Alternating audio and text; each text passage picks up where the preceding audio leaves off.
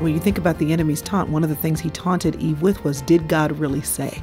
The best way to combat a lie is with truth, as Crystal Evans-Hurst describes on Focus on the Family Minute.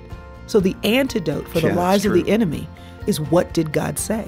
So the first thing I always tell a woman is, be honest about how you feel. First of all, because he already knows. There's no shame in being scared, hurt, afraid, feeling ashamed, feeling guilty. Be honest. But then you have to go where the enemy asks the question, what does God say? So be honest, but then search the scriptures. What does God say about guilt? What does God say about shame? What does he say about care of the ones that he loves? What does he say? Because then when you are able, again, to rehearse what he says in combat with your feelings, that's where the victory is. In the face of difficult emotions, cling to the truth, God's truth. You'll find comfort and strength. More at FamilyMinute.org.